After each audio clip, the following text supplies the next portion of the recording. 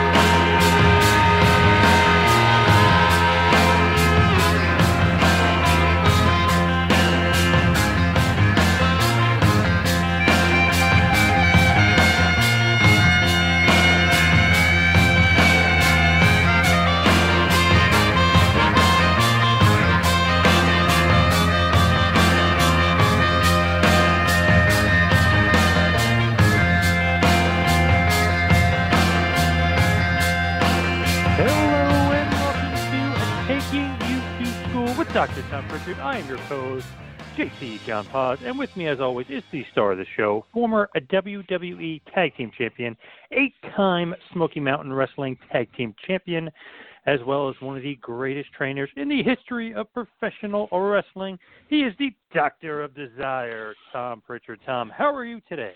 John, doing great today. I feel like in this crazy world we now live in, you never kind of know what the response is going to be, but you usually are loving life in Knoxville. Well, I don't know if you're still loving life in Knoxville. I am loving life in Knoxville, man. I got to tell you, it's been one of those days that you ever have those days where it's nonstop, and I've had one of those weeks that's been nonstop. I like it; it's good, but I've also come to the realization that sometimes you have to change up. I mean, you want to try guacamole one day and cheddar cheese the next, or you want to have a little salsa mixed in. I mean, so I'm trying my best not to be as mundane and simple as we all get to be sometimes. But Knoxville is still great. It's been rainy the last couple of days here, and JPWA guys had a great night on Friday night. Everybody had matches, and it was a good flow, and people are getting into it. So that's always inspiring and encouraging. So but it hasn't stopped through the weekend, and it's just going to start back up tomorrow morning, which is always good when we can wake up in the morning and start it all over again. So no, things are great here in Knoxville, Tennessee, and the Smoky Mountains are beautiful as ever. And as I said, looking forward to a new week beginning. Interesting thing to me is like, okay, you got the students, you have the matches. How long or far along do you have to be as a student to eventually get these school matches? Do you have to be 6 months in, or they're not a time frame as far as like when you're going to be getting your first matches at the school? Yeah, this particular group in particular, if you will, has only been training for 6 weeks, and some came to me with a little bit of experience prior to, but it's only been 6 weeks, and I just put them in practice matches, and everyone, no exception, always rush and need to be told to slow down.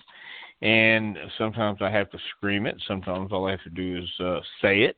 But it's all up to them how they interpret it. And the key here is listening and knowing what you have to do to improve. And everyone needs to slow down to improve, and that takes time. The only way you get it is by experience. And you can talk about experience, you just can't teach it. You got to get out there and do it. The easiest way to do it is do it. Now, as far as the topic at hand today, it was going to go back to your training days.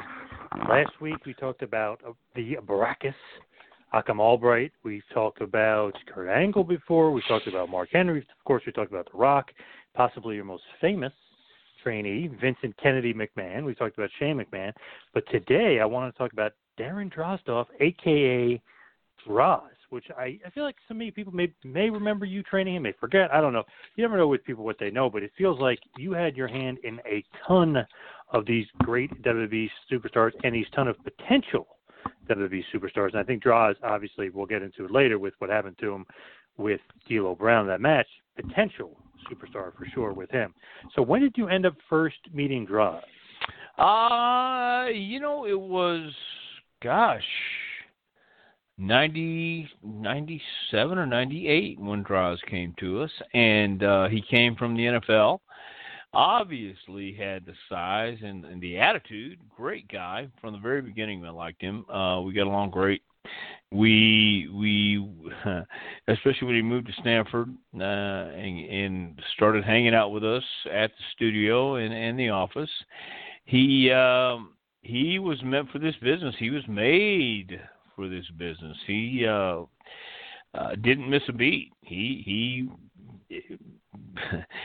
took to it, and I don't want to use a cliche, but I have to, like a duck to water. He came in, and I saw some stuff from his NFL days. They showed some film, and I watched it back with him too, of him puking, on the line of scrimmage, and therefore, the nickname Puke came about, and he embraced it. He took to it, enjoyed training, enjoyed going out, enjoyed being part of the business because it suited him. He was meant to do it. He had all the right attitude and qualifications that came with it. I mean, it was just a matter of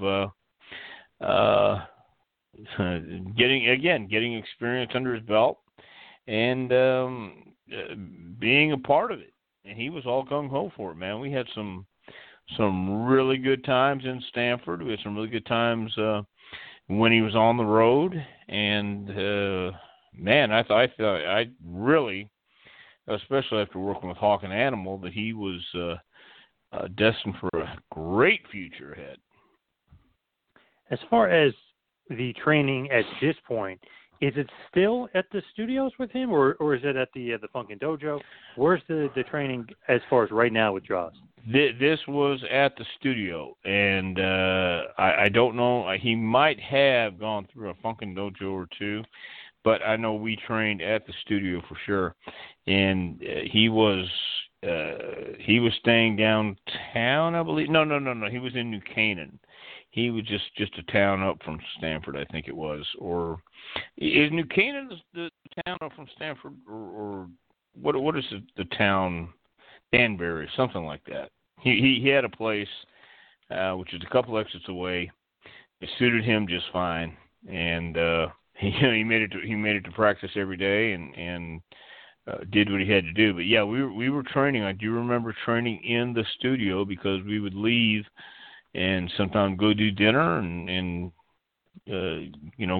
check out a movie or check out whatever we were going to check out that night and do it all over again. I know Danbury's up there. I know Norwalk is up there very close. It might have been Stanford Norwalk. As well. Yeah, it might have been Norwalk. There were a couple of guys who lived in Danbury. They rented a house or something or had an apartment up there. It was the I hate to say it, but it was a town not known for. Oh gosh, I don't want to bury any Connecticut towns because they're all wonderful, but this was a town that wasn't known for its the safest place to be at. I can't remember, man. Anyway, it was one of those, Danbury or Newark. I'm not sure. Newark, not Newark. What did you just say before? Norwalk. I think it might have been Norwalk. I'm not sure. Either way, he was there with us, and he did a hell of a job. You know what JR says about Connecticut, right? No. Oh, you don't remember that? Oh, great promo by him when he kind of turns heel, and he talks about how Vince McMahon fired his ass February 11th, 1994, and then he goes into this great thing about how Vince made him live in Connecticut, which is an overpriced hellhole. Well, I will I will agree with him on parts of that. And, although overpriced, yes, and hellhole at times, of course, but I had a great time during my stay in Connecticut. I really did. I love when, Vince lets these guys, and obviously JR had the freedom and wherewithal. I mean, he's obviously shooting just a little bit on that promo. It's pretty funny. Well, yeah, but most of the guys, who have lived in the South, and myself included, you get up there, and if you've never been in the Northeast before, it is a little bit of a culture shock. If you're familiar with Hank Williams Jr., he has a song, we say grapes and we say, ma'am, if you ain't into that, we don't give a damn, all that stuff, so that's where JR is coming from. But, Droz fit in. Droz was from the Northeast. Droz, understood that, after playing pro ball, now he's working for the biggest wrestling company in the world. And he was, pardon me, he was prepared to work hard, and he did work hard, and he had a lot of fun too. Little Hank Williams there, Country Boy Can't Survive. I love that song. Of course, you can't ride with Tommy. You're not allowed to ride in the car with Tommy Rich unless you knew that by heart. Nice. I like that. Now, as far as Droz, you kind of mentioned you knew him from the NFL because of the puking and stuff. Did you know as far as like his athletic ability from the NFL, or you guys didn't really watch tape, so to speak, on NFL players? No, I didn't watch tape on Droz in that regard. But in the weight room, when we train at the gym at Titan Towers, no, it was evident that the guy was an athlete. He was strong as an ox. He was fearless. Nothing could deter him. He had a broken back in the NFL before, and he came back and played. He's one of those.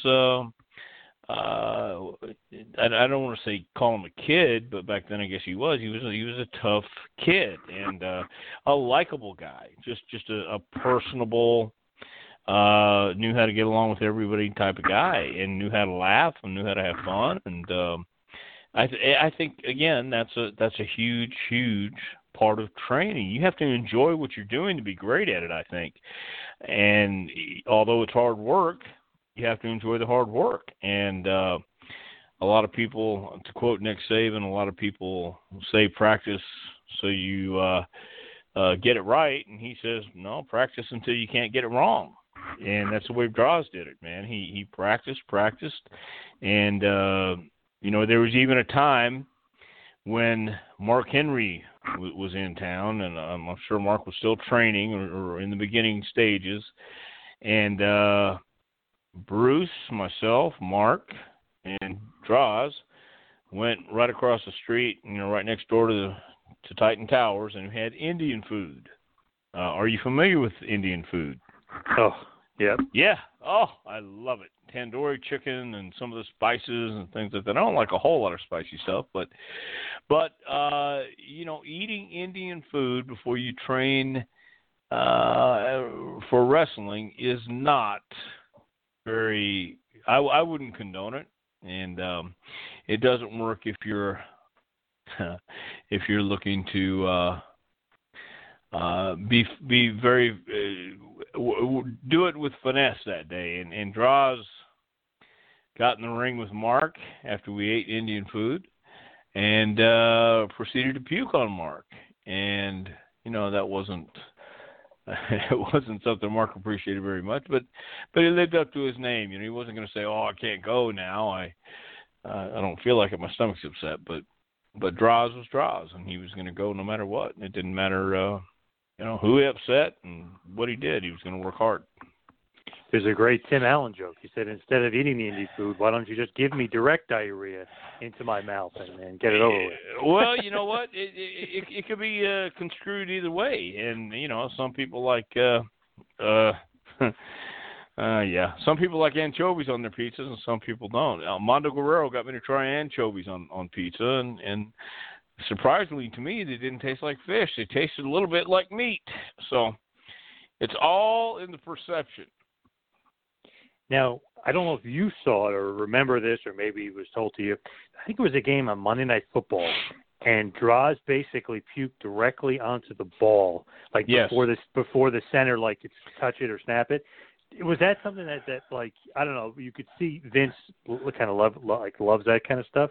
Yeah, I really could, and that was with the Broncos, I believe, when he played with Denver, and he did. He puked right on the ball, and you could see the center go, "Oh my God!" It's like, yeah, of course he loved it. Vince, that was his selling appeal, and Vince thought it was great. I remember when they taped or they filmed Beyond the Mat, and Droz is in Vince's office, and they're recreating the scene where, they're going to call him Puke, and Vince wants him to puke in the trash can. He says, he's going to puke. He's going to puke. And Droz is trying his best to, to come up with some good stuff. And, that certainly was something Vince was definitely into at that time. Beyond the Mat is so legendary, just as far as shocking that Vince would let them film some of that stuff, to some extent. Obviously, this is at the point where WCW was winning the war, so it's almost like he was trying to, I guess, get out there and get WWF out there even more and try to gain some of the audience back. But it's just so funny to see him in his office talking to Droz while they're filming. He's like, puke, you gotta puke. And his facial expressions, like, Vince is loving it. He's a crazy guy. Yeah, and it was a crazy time, to say the least. Man, I just think isn't that kind of gross to a certain extent? But I guess not to Vince. Well, you know what? I think that a lot of things that are gross to people or people who haven't been around wrestling or seen wrestling too much is mundane and pretty average. Once again, I don't want to mention any Freebird name, Michael Hayes. But Michael would, and I've witnessed this on not one, but more than two occasions.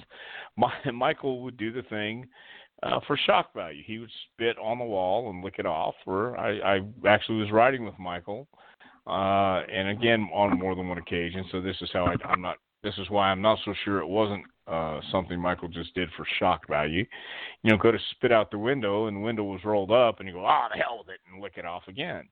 So some of those things I thought were pretty daggum gross and stupid, and I couldn't do it. But I came to realize early on that, I didn't sign up to cure cancer or find a solution to world peace. I knew I was in with lunatics, mad dogs, and Englishmen, or whatever you want to call it. It was it was, and it used to be a lot more outrageous and off the rails. And back then, Droz was getting in on that floor. I don't think he wasn't on the ground floor, because there was a lot of guys before him who had done some insane stuff. We can go back and look at Dr. Jerry Graham, but Droz was right in that category. He knew to be outrageous was going to get him noticed, and it was what was gross to some people, it was music to others. So he was in the right place and at the right time, I would say. Did they ever explain, or did he ever explain maybe to you why he had chronic vomiting, why he threw up so much? Was it voluntary? Was he doing it on purpose? Was that ever explained? Well, I don't know if they explained it on TV. He told me it had to do with nerves, and he just got excited on playing football. It was something that happened to him all through his career and all through his junior high and high school career, and when he got in pros, it just followed him. It was something that he chalked it up to nerves, and I don't know if it was any medical explanation except that. It could be, but no, we talked about it one time. Said, man, I don't know. I guess I'm just nervous. So that was the deal. Because supposedly Bill Russell, who was one of the most clutch basketball players and the most winning basketball player, really, all those championships, he said, he used to throw up before every game, nerves and stuff. So I wonder I don't know. I guess Droz could control it somewhat. I guess. Well, I got to tell you, my first 2 years in wrestling, I threw up on a pretty regular basis, either during or after the match, and I tried to do it outside the ring. And one night in Los Angeles at the Olympic Auditorium, I had Johnny Mantell, who was wrestling under the mask as the Hood. I had him in a sleeper hold at the end of like a 15-minute match, and we were supposed to go to a draw. And man, I'm blown up. I'm just nervous as hell. And I tried not to puke on him, but I think we had 20 seconds to go. Jimmy Lennon's calling out the time, and all of a sudden it's coming, and the first chunk came up, and I tried to swallow it, which if you know anything about swallowing vomit, it just increases the load next time. And boy, it came all on his back, and he had a mask that had two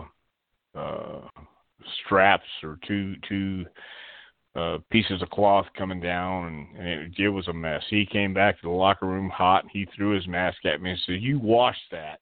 I said, "I will, man. I'm sorry. I didn't mean to. I couldn't help myself." So, I mean, I understand the nerves. I couldn't puke on command. I think the deal with Droz was he said he could puke on command, and that was the deal. So whether he could or couldn't, I understand the nerve part of it. I understand it, and other people have thrown up too. Droz just happened to be famous for it. Yeah, oh yeah, that's very true. Now, with him and his football career, did he ever? I know he was injured once and came back. Did he ever say that he wanted to get back into football, or once he got into wrestling, 100% wrestling all the way?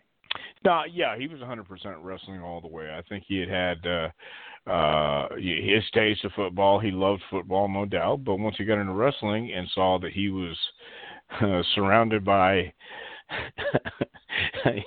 football has its lunatics too, but wrestling has a different breed of lunatics. And once he sampled that company, he figured out that he was home. And he belonged there because he was a natural character, one of those guys that we all know through childhood or adulthood or just life in general, who they can't help themselves. They are who they are, and they make no apologies for it. They just march to their own beat, and they don't conform to the world conforms to them. And I think once that happened and he left football, I'm sure he still loved football. We never really talked a whole lot about whether he would go back or wanted to go back. It was just evident to me when he committed to wrestling, committed to this. He was committed, and I thought that was a great thing because he had the potential, he had the size, and he certainly had the attitude for it. Now, to me, sometimes there's football players that you look at, you're like, wow, he'd be an awesome pro wrestler. Then they go into pro wrestling and don't quite pan out. If you look at Steve Mongo McMichael, okay, look at that personality. He's a huge guy, Super Bowl winner with the Bears, actually a really good talker, not as far as announcing, just as far as him being able to speak and almost cut regular promos, not really so much as wrestling promos, but just his natural ability to talk. Very charismatic guy. But then when he goes into the wrestling, he's very kind of unathletics, almost like somehow this guy was Super Bowl champion and great defensive lineman, has two left feet. Then you think of it like the opposite. Wahoo was awesome. You even think about Kevin Green was actually really good for having hardly any training, hardly any matches. He would have been a great wrestler. Then Gronkowski was not that great, but you would think he would have been great. Pat McAfee, somehow you think he'd be terrible, but he's a really good talker, and he's a good athlete for a punter. So with Droz, what was your thought with him? It could go either way with football players, really. Well, yeah, it was. I've seen the same thing all throughout my life as a fan and career as a wrestler. Some guys come into professional wrestling from football looking at it from a whole different perspective, and their view of it doesn't really match the reality I guess. They look at it as, oh, it's all hokey. This is my opinion of what's going on today with a lot of guys, not just football players, but this is what's happening today is what was happening with people who come from different sports and different places in life, and find themselves getting into professional wrestling. They didn't approach it as to think of it as a shoot, but work. They always approached it as, oh, this is all phony. This is all ha-ha, play games, and I don't have to do anything because I'm a big, bad athlete, and all these guys are a bunch of actors, and I'm better than these guys, and I don't have to do anything to get better because I'm already better than them. And I don't really think they applied themselves. Droz actually applied himself. You know, McMichael was certainly, I'm sure he's a nice guy, but he hung out with the Horsemen, and he was fun to have around, and he was the athlete, and he was a football player, stud athlete, all that stuff. Great, great, great. But then he never really made it a point to apply himself with his body language, with his other promos that needed to be delivered in a different manner and a different tone. He just thought because he was Mondo McMichael, he didn't have to do anything else. That's all he did. He just rested on his laurels, in my opinion, and that's what it looked like to me. Droz and people like Kevin Green and McAfee and those guys, I think really had some pride in what they were going to do, and they were wrestling fans. McMichael might have been a wrestling fan, but not for the same reason as the guys like Wahoo and whoever else, you know, from the past got into it. They got into it, and they became students of the game.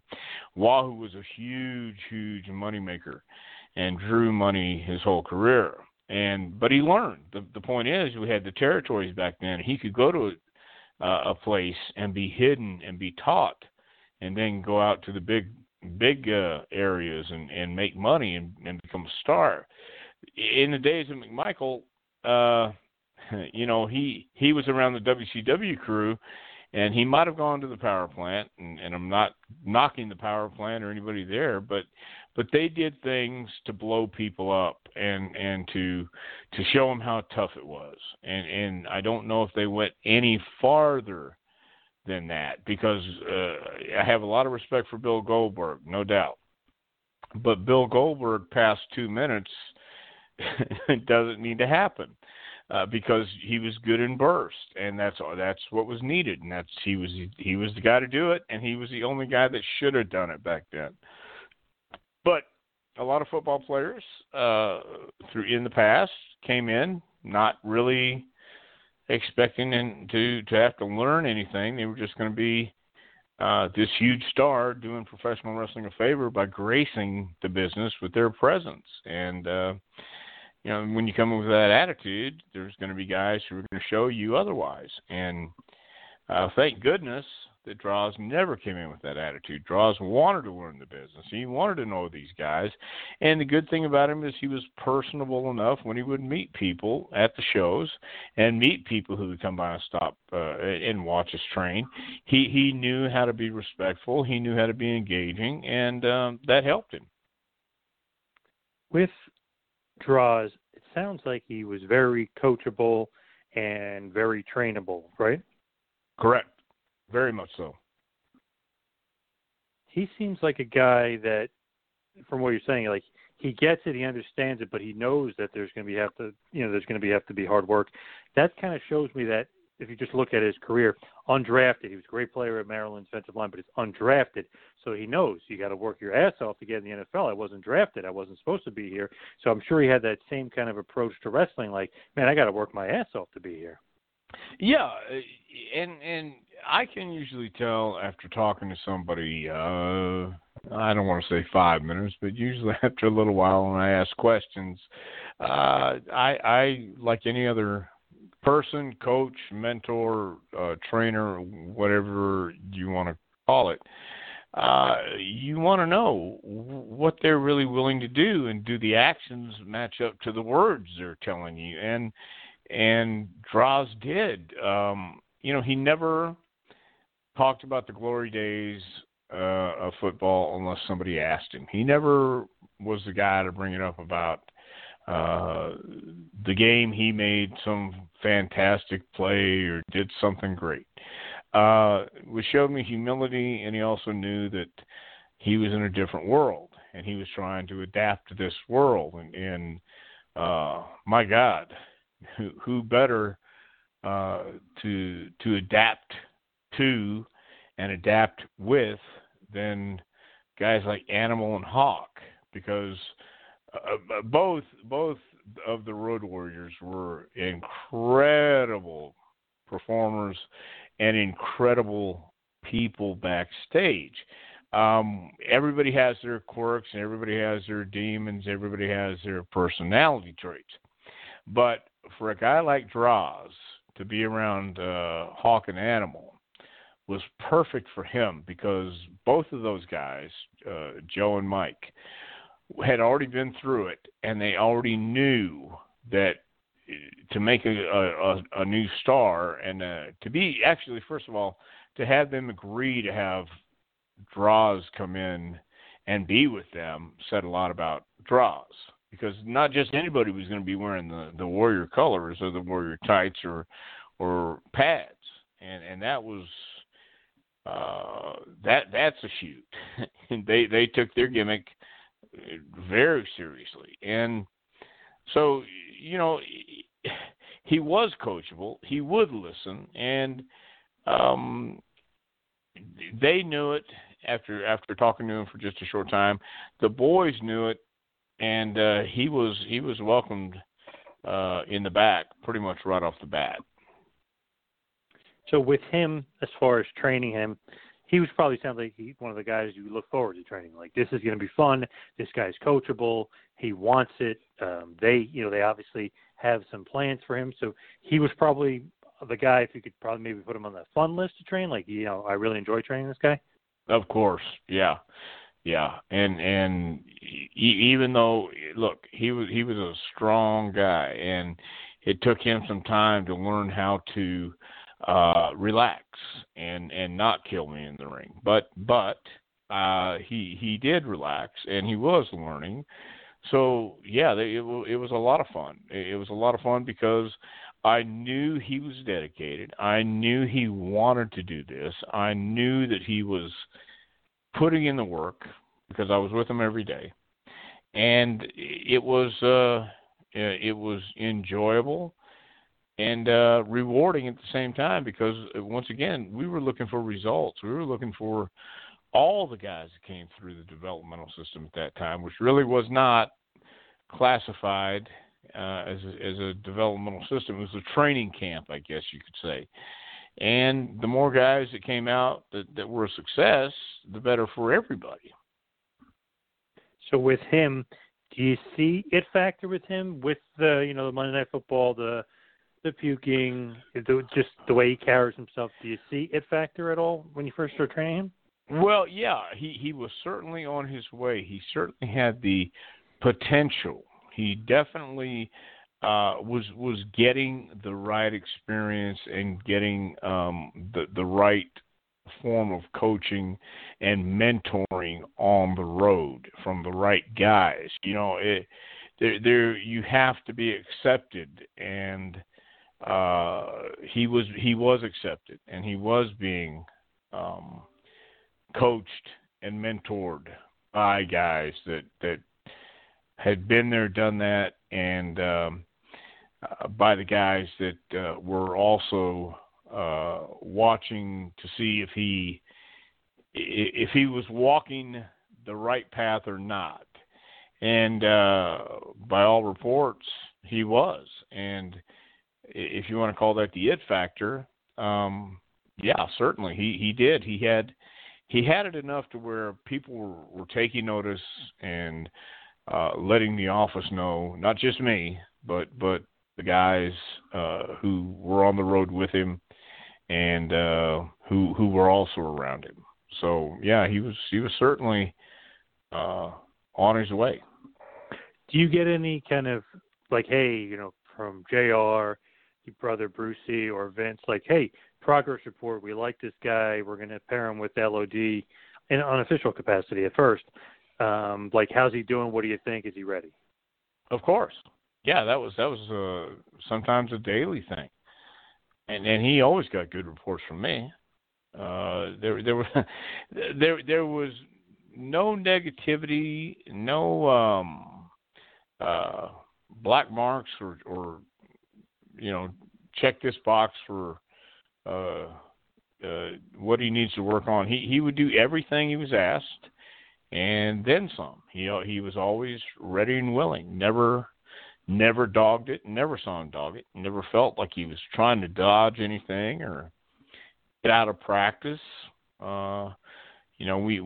went to a few late night dinners and had to get up early, and he was right there with us. So he didn't. He wasn't looking for any special favors. He earned everything he got.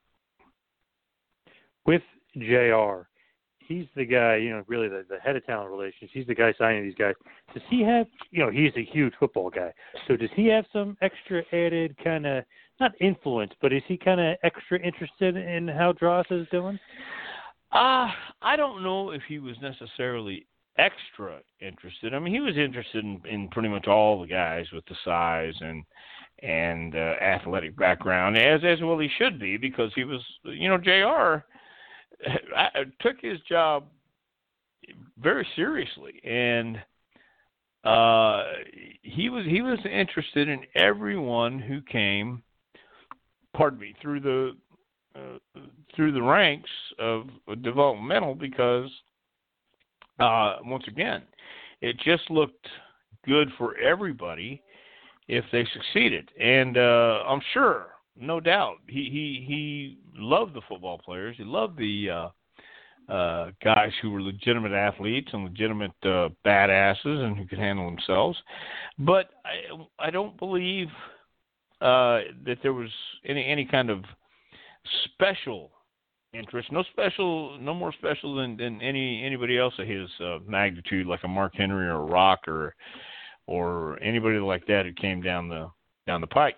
Now, I say that, but the Rock came from a wrestling background, and Mark Henry was a weightlifter, and there were other guys who came along later on. But I think, to my recollection, JR never his enthusiasm was pretty high for everybody that came through, because he was the guy who did have to pay him. He was the guy.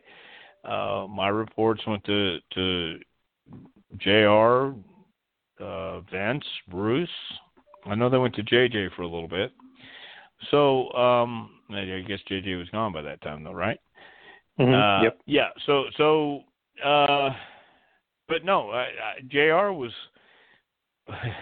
everybody that was signed during that early time. He was wanting to know about him, and he never said anything or ever implied like this guy means more than that guy. He was because you never know. That's the great thing about it is, the cool thing about developmental is to get that surprise. And while Dolph Ziggler is one of the great athletes that came through developmental, there was a time when not a lot of people were that sure about him. And, he surpassed everybody's expectations. So you just never know. And so, yeah, I don't think JR was over interested, but he was definitely interested in Droz's progress. So he really kind of starts out, like I said, in an unofficial capacity with LOD. We're calling him Puke, kind of like the third member of the team. Really not official member, but you could tell it's heading in that direction. He would compete, which we've talked about it in a few different shows in the past. If anybody wants to check it out, they can do it on the archives. But the Brawl for All tournament, he made it to the semifinals before losing to Bradshaw. So, I mean, he was on TV a little bit, kind of building his credential, but all that is good learning experience, right? Anything kind of on TV and getting on the road and getting in front of Vince, all good learning experience? I'm sorry, were you saying anything on the road, a good learning experience? Yeah, like when you're on the road, well, I know it's Brawl for All, so technically, that it's a little bit different. But when you're getting on the road and getting in front of Vince and getting on TV, that's all good for your learning experience, right?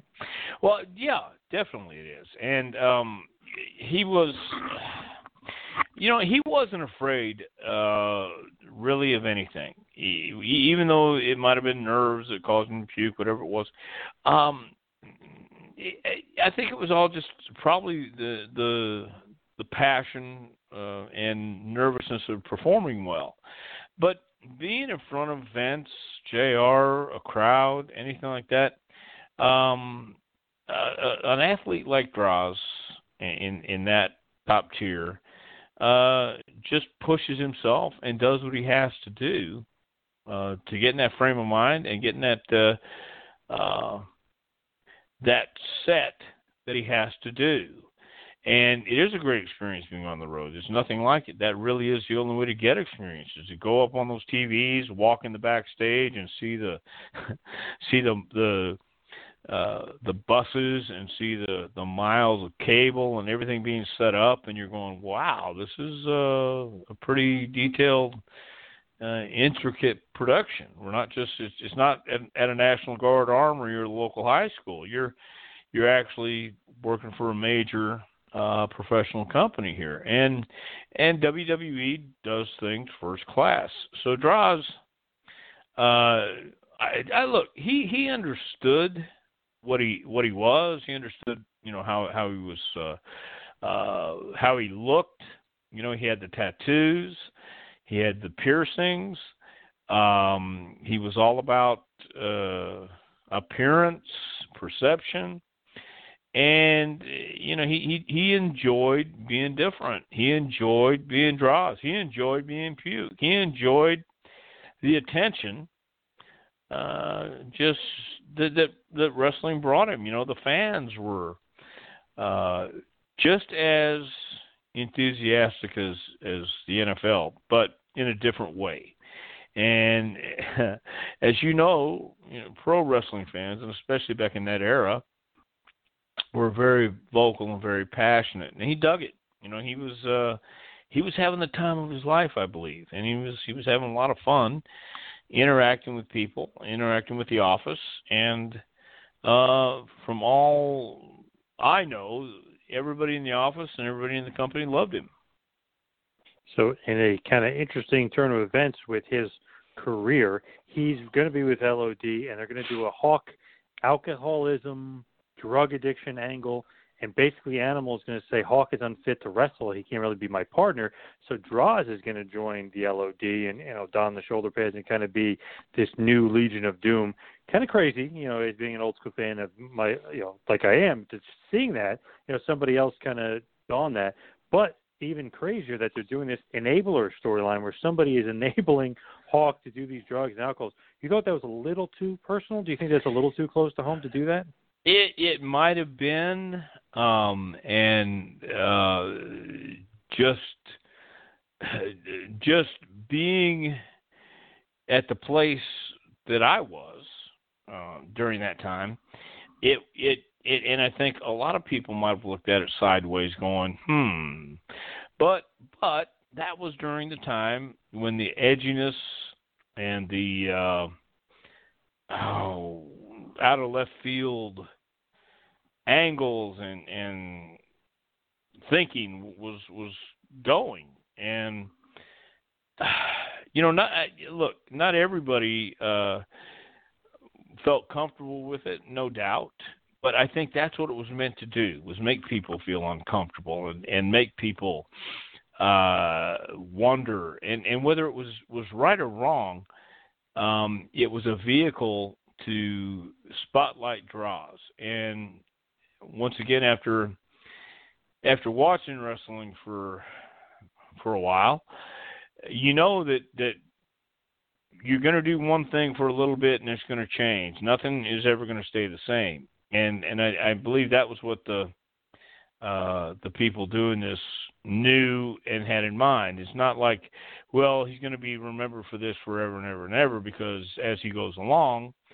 there will be other angles and other ways to redeem himself, other ways to get out of it, and other ways to right the wrong or to make people either forget about this angle and move on, or, as we're talking about right now, just detest it and wonder why you did it in the first place.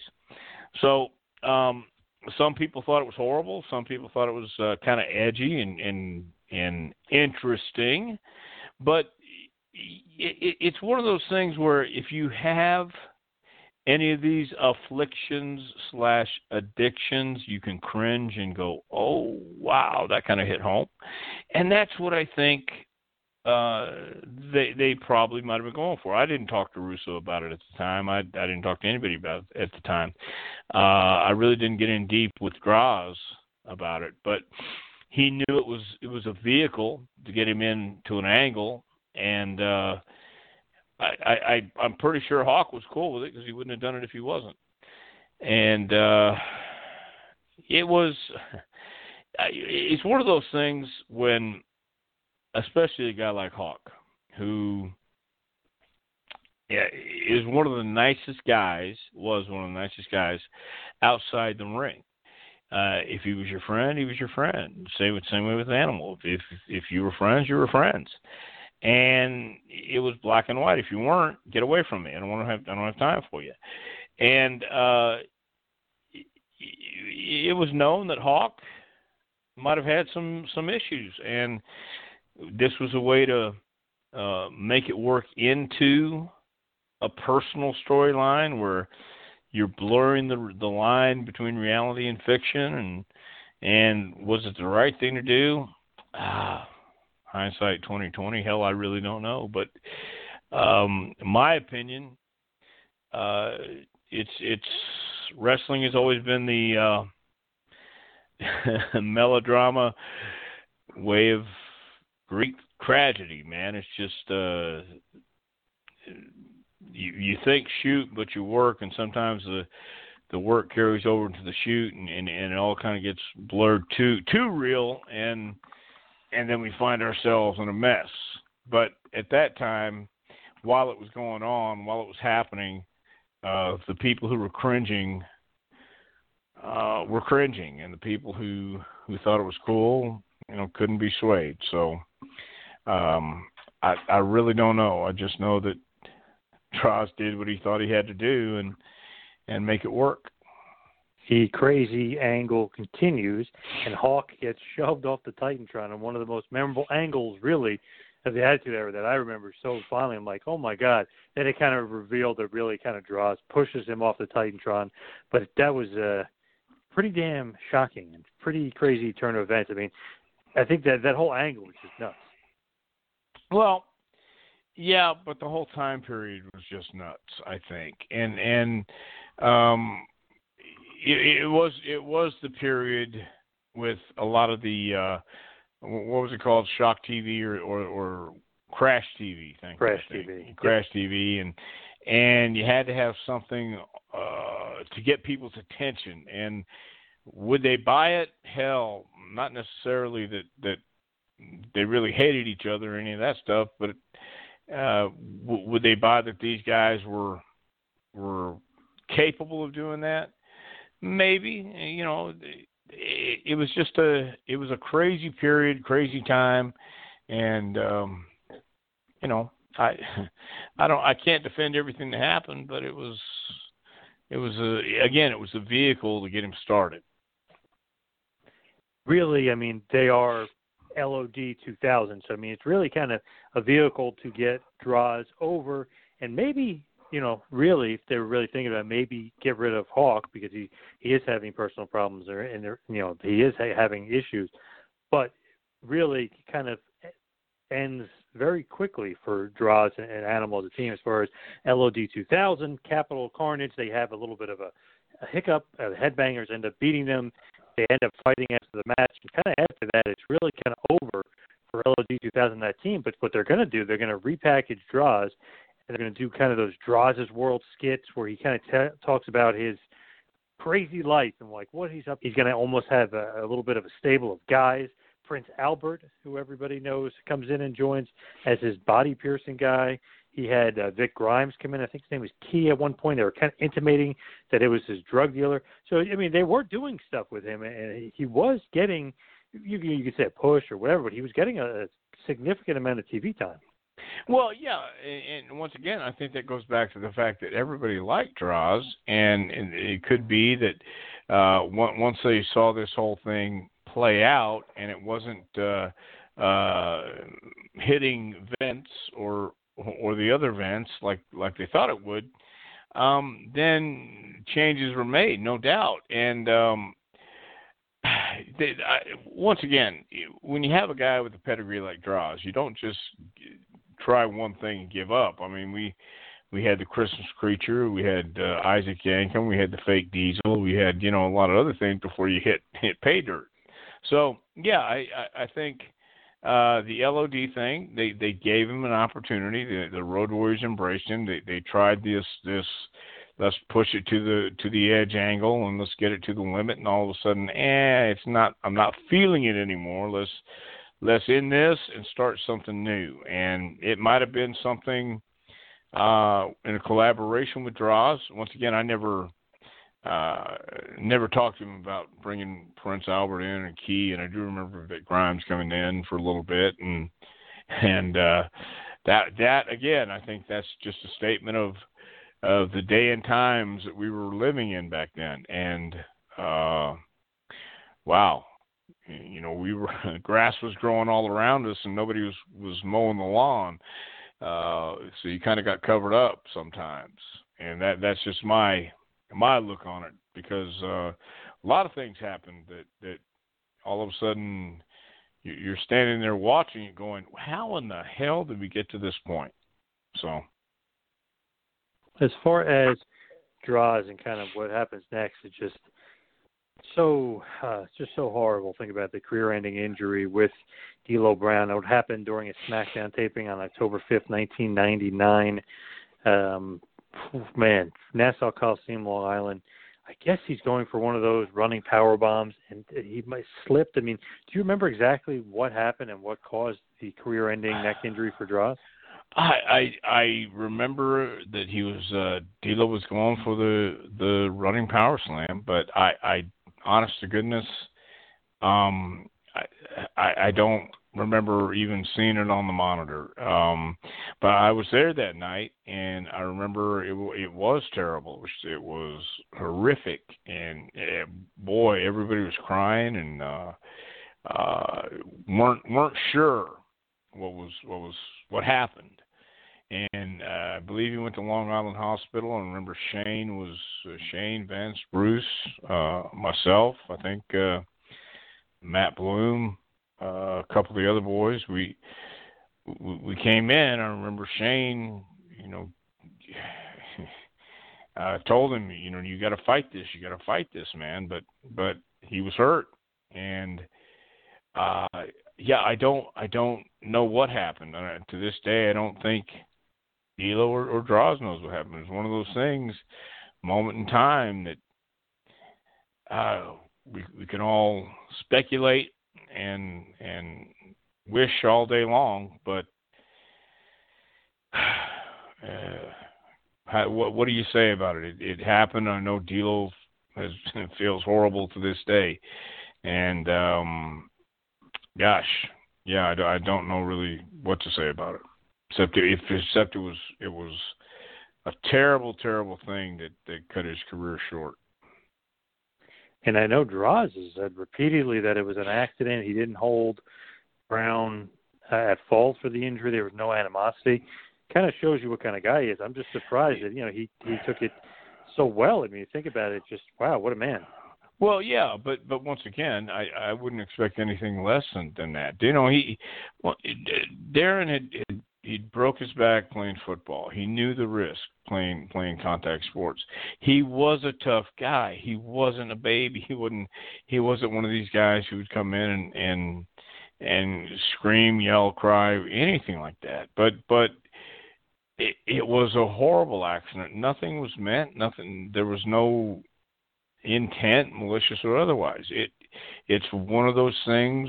Every time we step in the ring, there's a chance that something bad can happen, and that's why it's so important to know what you're doing. It's so important to take care of your opponent, and it's so important to be safe. And D'Lo was a seasoned pro, knew what he was doing, but unfortunately that night it just happened the way it happened. And Droz knows that, and everybody knows that. I'm sure over the years D'Lo's beat himself up many, many times over it. But the reality is,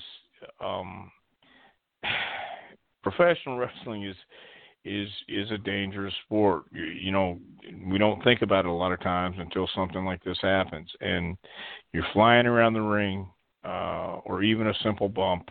You know, we've seen it before. The guys over the last 10 years who've tragically passed away in the ring just with a bump that you wouldn't think.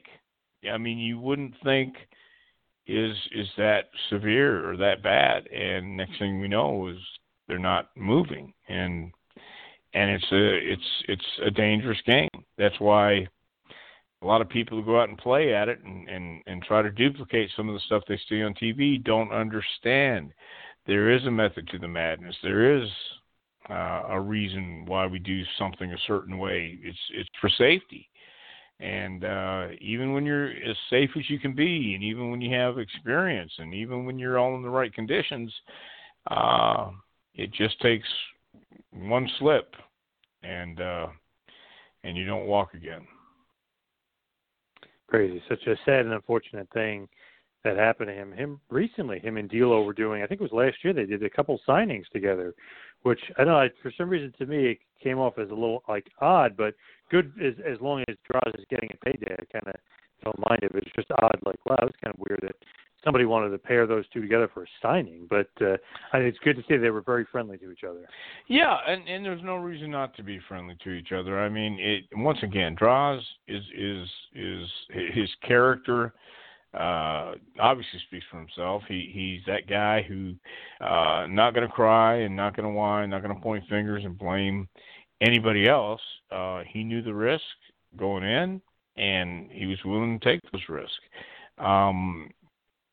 Tragic as it may be, he's lived with it, and it doesn't do you any good to feel sorry for yourself or to be mad at somebody. And again, it wasn't, D'Lo didn't go in there with the intent to hurt him, and Droz knows that, and it was a tragedy and a horrible one. But there's no reason to hold a grudge, and there's no reason to be nasty about it at all. He could be, yes, if he was that kind of person, he could be. But once again, he's been a fighter his whole life, and whether it was football or wrestling, he never gave up, and he'd probably still be doing it if this didn't happen. So he's that kind of guy. He's not one to say, "Hell, poor me, poor me." No, not that way at all. He just goes on with life. With Droz, he recently was on Dark Side of the Ring on the Brawl for All episode and on the Road Warriors episode. So, he's still out there for sure. Somebody online was saying they may do a Dark Side of the Ring on that, but the thing with D'Lo, I just don't think it has an hour of stuff there. I mean, obviously you can talk about Droz maybe more in depth, but I just don't know as far as the direction that they're going. I don't know if that has an hour there. But just as far as Droz, I just wanted to mention this. January 10th, 1998, it was in New Hampshire. Droz and Tom Pritchard defeat Adam Cope and Sean Morley. Do you remember that? Where was this at? This would be in Plastow, New Hampshire, back in 1998. Yes, that was with a Mike Sparta show, I believe, or his brother, Mike and Fred. Freddie Sparty. Yes. Yeah, I remember doing those shows. Honest to goodness, I couldn't tell you one thing about the match, but that's when I was again going on the road working with those guys out of the Funkin' Dojo and out of the camps we did, and I will say this: if it was those guys, it was a lot of fun. And as I said earlier, when we started this podcast today, Droz was a lot of fun. He was meant to be in this business. He was meant to do it, and he was accepted right off the bat.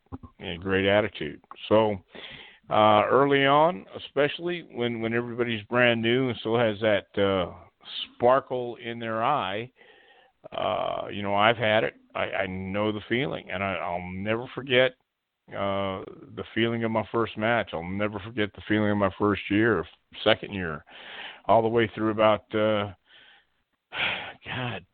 go a decade and you think where did it all go? And I remember that enthusiasm, that excitement, and the newness of it. So when I was in the ring with those guys, I could see it, I could feel it, and it was so cool. And it's still cool to this day to see that. So, that's a huge thing that keeps me going, because I know how much I love the business, and even though it's changed, there's still certain elements that remain. And Droz loved the business, and he had that feeling, the excitement of starting something new. And seeing all these guys around him who knew more than him, but were welcoming him into their fold to try and help him. And that's what we were trying to do, if indeed it was that night in New Hampshire, to step in the ring. And I was going to be the ringleader that night and try and direct traffic. So I hope we did a good job, and I hope it was a good match. One other kind of final thing I wanted to say was Droz defeats Dr. X on a Shotgun Saturday Night taping. This would be the dark match in Nassau Coliseum, April 14th, 1998. Dr. X, again, out there with the guys, training him, taking the good old L. Yeah. Again, that was probably the coolest time to be in the business with those guys, because I got to see them work in the studio. I got to work with them in the studio, and then I got to go on the road with them and work with them on the road in practical matches, and to feel their excitement and to talk to them before the match and after the match. And man, what a gratifying feeling that is. And I miss those days. I really do. And I miss Droz.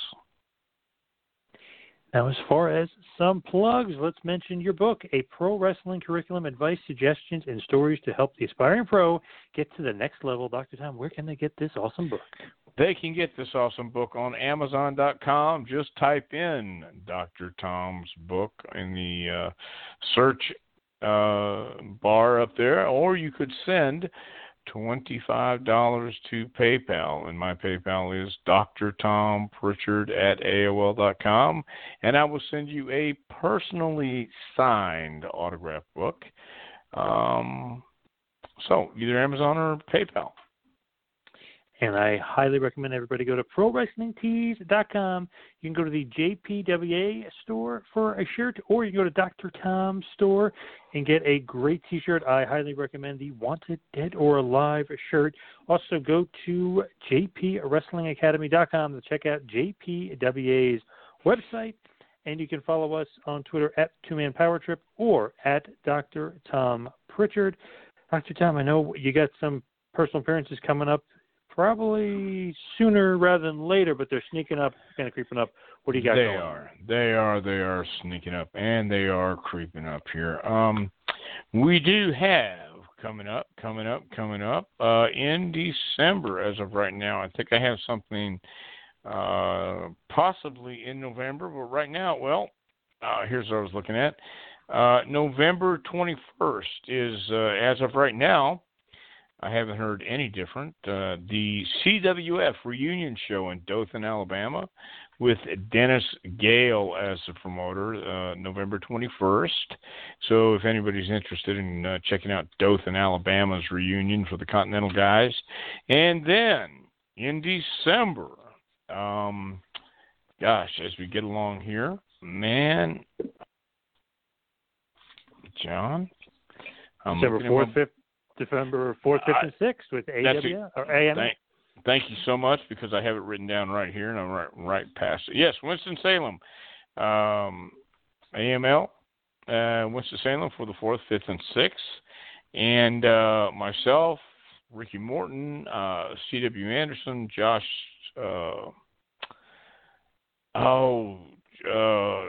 Josh, Coach, I'm going to get in so much trouble. Josh Perry, Coach Josh. Anyway, at AML and your Preston friend Quinn will be there. Yeah, yes, PQ, baby, Preston Quinn, he'll be there as well. Yes, looking forward to that, man. That's always going to be a bunch of fun, man, with everybody hanging out, and it's 3 days of hanging out with. You have an opinion from about 4 or 5 different people who are coaching, and that's one thing. Again, we tell everybody: professional wrestling is just an opinion. You have your way, I have my way, but the right way and the only way does not exist. It's just we give you some structure. I give you how I would do it, and I give you some kind of form to follow and take it or leave it, and do what works for you. So, and Ricky Morton, I think, again, is a Hall of Famer, hell of a coach, and it'll be a lot of fun. All right, great stuff as always. Thank you, everyone, for joining us this week. We will see you right back here on Take You to School with Dr. Tom Pritchard. See you next week, folks. Thanks for listening to the two-man power trip of wrestling. What the world is downloading.